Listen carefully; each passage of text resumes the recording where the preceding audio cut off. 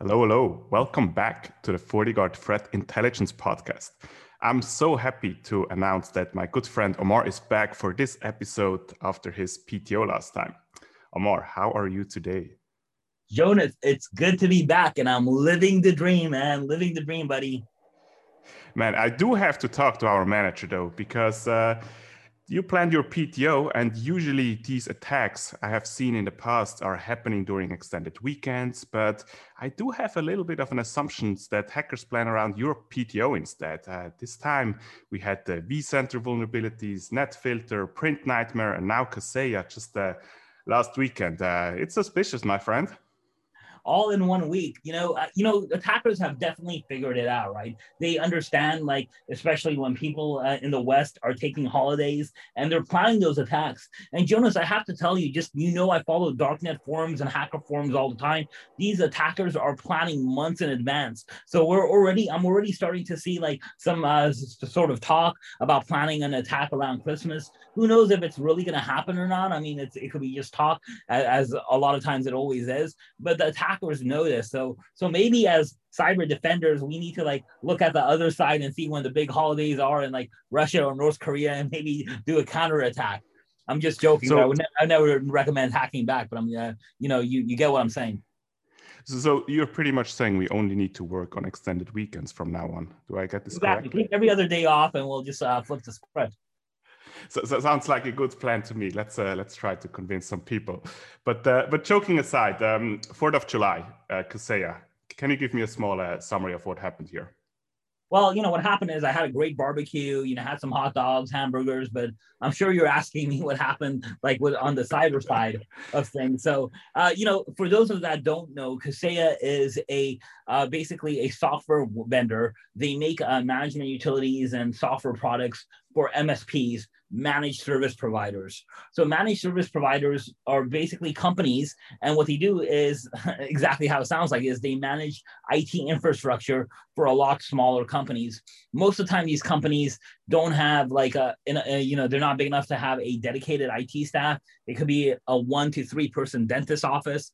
It could be like a group of grocery stores that, their business, they want to stay focused on, providing their core business and really outsource their IT. So it's not always size, because some MSPs do provide services to very, very large companies, but they're providing and offsourcing the IT infrastructure and IT services for these companies. So we kind of had a three-prong attack, right? We had Kaseya, the software manufacturer, that got attacked. Their attacks affected their customers, the MSSPs, and their customers, which are the smaller customers or the third-tier customers, got attacked as well. And once again, I said smaller again, but as I said before, size can vary, because some of these customers for MSPs can be very, very large. Yeah, indeed. It's definitely some of the smaller ones got affected, but we also saw some grocery stores, like in Sweden, for example. 800 different stores were closed, and they didn't have any possibilities for doing payments. We have seen schools in New Zealand being out of operation due to the ransomware attacks. And it really shows the impact was huge. And some people in the industry are talking about the biggest ransomware attack ever. Some people argue WannaCry is bigger. But it doesn't really matter, in my opinion, what's the raw number behind it. It just shows the impact, the strategies these days. The numbers are getting bigger. When we talk about the payment, I know you were deep into the crypto business. I heard 70 millions first, 50 millions then later. But they wanted everything in Monero. So what's your idea about that? Yeah, so just just to give some background, is what first the payment method was, is it was 45,000 US per incident, and that's what we kind of saw. It could, once again, they had the ability to customize payments per attack, so it could have definitely been differently. But what we also noticed is, if they found a machine that was connected to an Active Directory infrastructure, or if Active Directory was there, I think it was something like $4 million. So 45,000 per machine, or $4 million for a master key for that organization, and then they offered for 70 million, a master key that would basically decrypt everyone. And they REvil, who are attributing the attack to, and we'll We'll talk about that in a second. They're actually a very sophisticated group. They have their own portals, their own payment systems, so you can chat with them. So a couple of researchers went and chatted with them and said, hey, would you accept 50 million? And they're like, yeah, sure, we would accept 50 million. Then I think someone else like actually offered a little less, and they're like, yeah, we'll accept that too. And then they got tired of all these like researchers asking like how much they would accept or how little they would affect. So they kind of banned some researchers. But I do think they would go a lot lower. I think they really want to get I honestly think they probably bit off a little more than they can chew. So they probably want to get in and out and get their money as fast as possible. And they are asking for Monero. And Monero is a privacy-enabled blockchain. Unlike Bitcoins, you cannot like actually look at Monero. You can't they follow the blockchain. You can't attribute addresses to it. So Monero is much, much harder to trace than Bitcoins. But the problem is you can't get $50 million in Monero. You can't get $70 million in Monero. It's impossible. Like there's just not enough circulation. I mean, I wouldn't say it's impossible, but it's very, very difficult. So they did started accepting, at least saying they're accepting Bitcoins. There is a surcharge on Bitcoins because they're probably going to do what we call Bitcoin tumbling or Bitcoin mixing, which means they're essentially changing their Bitcoins for either freshly minted Bitcoins or usually another currency like Monero as well. And some Tumblr or some exchange is going to charge them fees for that. So that's probably why they're doing that with that premium added onto them.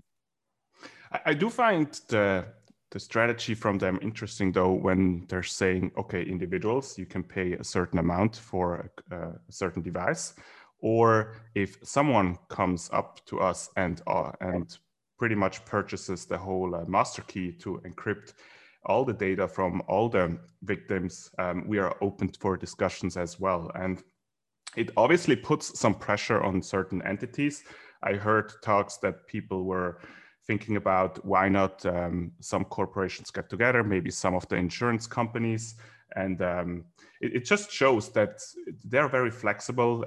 They do whatever they can to get the money. And as you mentioned, the tool set is there. They have negotiation channels on their platform. Their ransomware as a service capabilities which they provide are just growing. And man, it's so much money. And I'm a little bit afraid that if the more people pay, the more money they have to fund additional attacks in the future. If we just think about it, it's pretty much all the money they get. It's a lot of money for them to buy new 0 days, to invest into different kind of attacks, and funding these cybercrime groups is might be a big problem for upcoming events.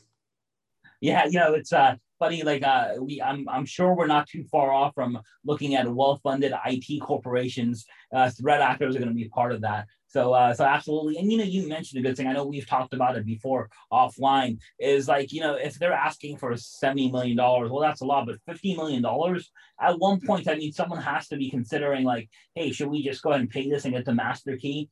I mean, think about it. If you're a cyber insurance company and you're going to have a couple of a dozen to a couple of hundred customers, making claims, maybe it's easier for you as a cyber insurance company or multiple cyber insurance companies getting together and paying that claim. Kaseya themselves, I mean, there's been some talk about that. Is like, hey, should they pay for the master key? Some arguments. Now, first of all, I've always made my viewpoints very clear in the past. Is I do not believe in paying in ransom. For some of the reasons that you mentioned, you're funding more criminal activity, and you don't know what you're funding, and you don't know the people that are really behind this and what their true intent is. So I would never ever recommend paying, even though it will be very, very painful. And I like I said, I've heard it from both sides. I actually had a CISO this morning that asked me. He's like, hey, I could pay $5 million in a ransomware attack, or I could shut down my production line that will cost me $10 million a week and probably force me to let go of my employees, and their livelihood is on the line. So what should I do? You're telling me not to pay, but I don't see any other way. And I understand that too. I definitely appreciate and understand that, and it's a tough answer. Yeah, it's definitely not something which can be where we can make a decision on a generic statement. But you did mention the threat actor, or evil, or also called Sodinokibi. which a lot of people like to call them out. And I think it's interesting to deep dive a little bit further because we have seen them active since at least 3 years, 2018. We have seen collaborations with GanttCrab back then. But also just recently, the attacks, they are growing. So the amount of money they make, it gets bigger and bigger. We have seen JBS, 11 million. We've seen healthcare industries, $5 million ransomware attacks. And also their techniques are evolving. I remember back in the days, their ransomwares were mostly deployed through malvertising and exploit kits, drive-by downloads. But yeah, these days, they have more money available. They have more specific attacks. And we see these targeted attacks against Kaseya here is a really good example of what you can do if you spend a lot of resources, like time, like skills, like money, into these attacks. And the return of investment then is much bigger than it has been in the past. Yeah, no, so Jonas, I see you bring a good point, and I don't have any official stats, but I can tell you just from my own personal honeypots that I run, when I take a lot of different threat actors, and I take, especially if I'm going to group GanttCrab into REvil, I can tell you the majority of attacks that I do see seem to be originating from this group. So that, once again, there's like more research that needs to be done, but they're, at the end of the day, even if that's not the majority of attacks, they're definitely making a dent, in that supply chain and market share for attacks. So they're definitely someone to be on the lookout for. And I think that because of that, they're gonna gain a little bit of attention, maybe the wrong type of attention. We know, we know in the United States, President Biden has, definitely is looking more into ransomware. There's actually going to be talks coming up in this summer with United States and the Russia around ransomware and cyber attacks as well. It gives opportunity for politicians to look very good on the world stage as well if they can stop this. Doesn't really matter on the what side you're on or what politics you're on. So I think one of the dangers REvil has is they might have become a little too visible, kind of like something like DarkSide did with a Colonial Pipeline attack. Yeah, possibly that they try to stay a little bit more under the radar. But when we look about their attacks in the past, I mean, they have been following similar patterns all the time. For initial access, it was more often than not, they were using RDP services, maybe compromised credentials. They were using phishing attacks with payloads in there, XLS, so Office files with macro enabled, but also vulnerabilities like the Microsoft Exchange ones.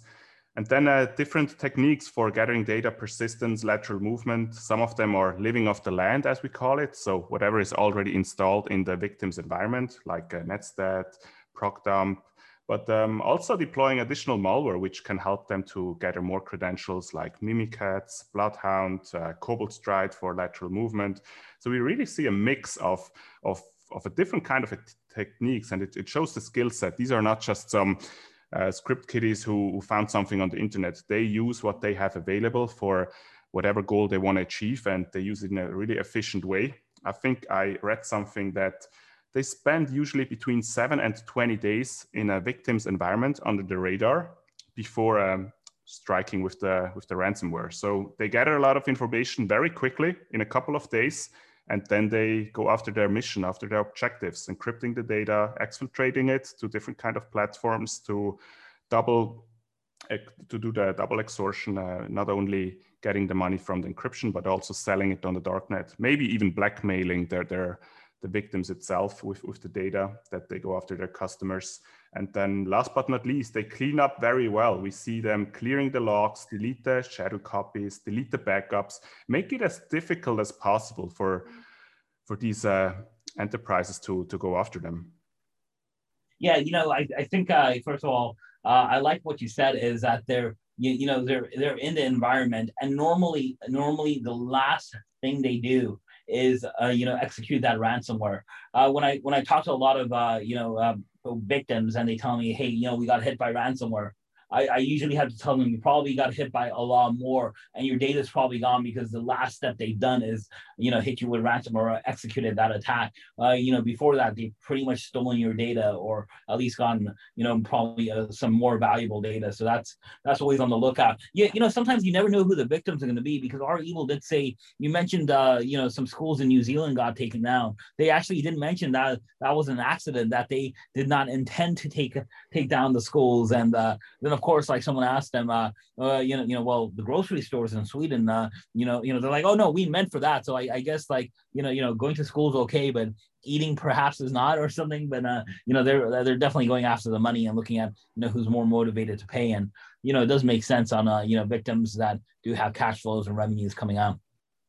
I do wonder, though. I read the same statement that schools were an accident, but why not at least give them the encryption key? Because they are in the position of power that they pretty much can decide who gets the encryption key or not. So if it really was an accident, why don't hand them over the encryption key so they can, they come back to work? But yeah, it's. Yeah, I will mention that, because I think, I think it's easy for us to forget how hypocritical in nature they are. They're not the good guys. They're not, like, even though they're saying schools weren't the target, they don't care. This is it's honestly let me make sure my language stays appropriate here, but it's honestly a fairy tale. And when they say they're looking out for like certain entities or businesses or schools, they don't care. And at the end of the day, they still want their money. They're like, you know what, like, we attacked more people than we intended to. Maybe there's a possibility of getting more money. Maybe we'll negotiate with them a little more, lower the price, but we'll get more money. They actually don't have any good intentions. And just even having the possibility of perhaps attacking an unintended target, kind of, in my book, kind of like lowers your kind of ethical stand that you can take. Definitely. And I think it's also important to keep in mind, we are doing this podcast in the middle of the investigations. It hasn't even been a week so far, so I'm sure there will be a lot more information available in the next couple of days. And I'm definitely in future episodes, we can talk a little bit more about the lessons learned, what else showed up after more days. Maybe think a little bit more about the core problems itself. But I think we have a lot of topics for future episodes. And for today, we definitely covered a lot of interesting topics here. Yeah, absolutely, man. It's always fun talking about cyber and the world we live in with you, my friend. I'm happy to have you back. It's always a pleasure to have you here, and looking forward for the next one. Thanks so much for being here, Mar. I just have one more question. Where do all these cyber criminal groups go to? I really can't see them. Yeah, so we do have a lot of cyber criminals and cyber threat actors that just kind of disappear. I mentioned DarkSide going dark. I don't know, Jonas. I think if I was going to guess, they probably ran somewhere. With that being said, guys, thanks so much for joining in, and we hear you next time. Definitely better ended on that note.